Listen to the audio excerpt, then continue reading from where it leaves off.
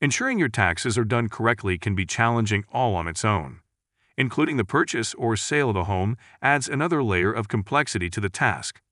To give you a better view of the bigger picture, let's cover how real estate transactions affect both buyers and sellers' taxes. Single or married? If you are single, it is straightforward. The loan is in your name and all expenses are paid out of your bank account. The single individual holds all the liabilities and benefits of purchasing a real estate, including the tax benefits. If you are married, it is a bit of a different story. There are a few questions that comes up like, was the house purchased before or during your marriage? Was there an agreement in place when we got married? For simplification, let's just assume, for this video, that it is a married couple that bought a house during their marriage. Fun fact: California is a community property state, which means if you buy a house during your marriage, the house gets split 50-50. Now, let's get started. Dealing with capital gains. With respect to real estate, when you sell your home, chances are you're coming out with some profit from the transaction, and that does get considered income in the form of capital gains. Capital gains are taxed, but there are stipulations on how much you must earn within a year to be required to pay taxes on them. Someone filing as single selling their primary residence is exempt from the first $250,000 from their home sale. For a married couple filing jointly, this capital gains tax exemption is doubled to $500,000. As you can see, this is one area where you and your spouse's tax filing statuses truly matter. So consider all the details carefully before adjusting what seems like a solid plan. Now, if you own multiple properties, you may be asking yourself how you determine which one is your primary residence.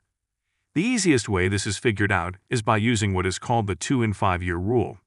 This rule states that the home in which you spend a minimum of 24 months living in as your primary residence, within a 5-year period, is legally considered your primary residence for tax purposes. After all of this explanation, the final critical bit to remember is that this capital gains tax exemption can only be used once every 2 years, so it may not be beneficial if you're frequently buying and selling real estate. Property taxes. It should come as no surprise that upon buying real estate, you then become the individual responsible for that home's property taxes. You can expect a tax bill to be mailed to you twice a year, with the total payment split in half to eliminate the need to pay your property taxes as one lump sum. Factoring in a property's latest tax bill, along with your utilities, services, and mortgage payment, is key to budgeting effectively into the future years. If you had taken out a home loan from a mortgage lender who puts part of your mortgage payment into an escrow account, it's likely that you will need to send your first tax bill to the lender. They will need this first tax bill for their records along with dispensing the payment from your escrow account. Any future tax bills are likely to be handled directly by them, with little to no intervention on your part.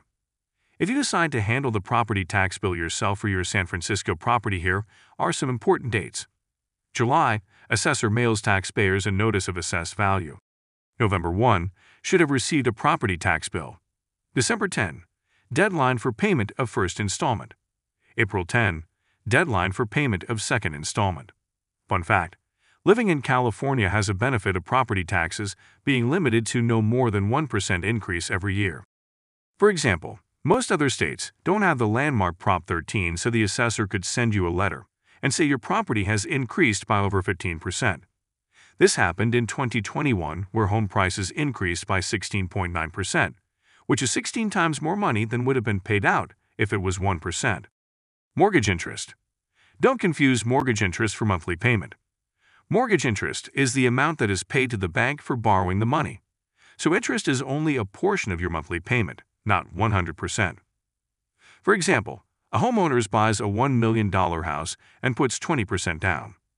They find a lender to finance the deal at 6% interest rate for 30 years fixed. This means that after 30 years, the homeowner would have paid about $1.7 million to the bank, of which $926,000 was interest. This means $926,000 could be deducted as interest, and the $800,000 loan cannot be deducted for interest. There is a big but, and that is with the current tax laws, homeowners can only deduct $750,000 worth of interest. The good news is that it takes about 20 years to pay about $750,000 worth of interest, and tax laws could change by then. What is not tax deductible? Some people ask, can I deduct this or that? Here is a short but not comprehensive list of things that cannot be tax deducted. Fire and earthquake insurance, homeowners insurance, depreciation, PG&E and water, Down payment, home repairs, home appraisal, monthly principal payment. Understanding real estate and your taxes. If you're looking to buy or sell real estate to take advantage of any tax breaks you may get, contact me today at 415-830-1423.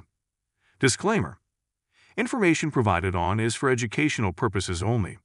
Your financial situation is unique, and the products and services we review may not be right for your circumstances. I do not offer financial advice, advisory, or brokerage services.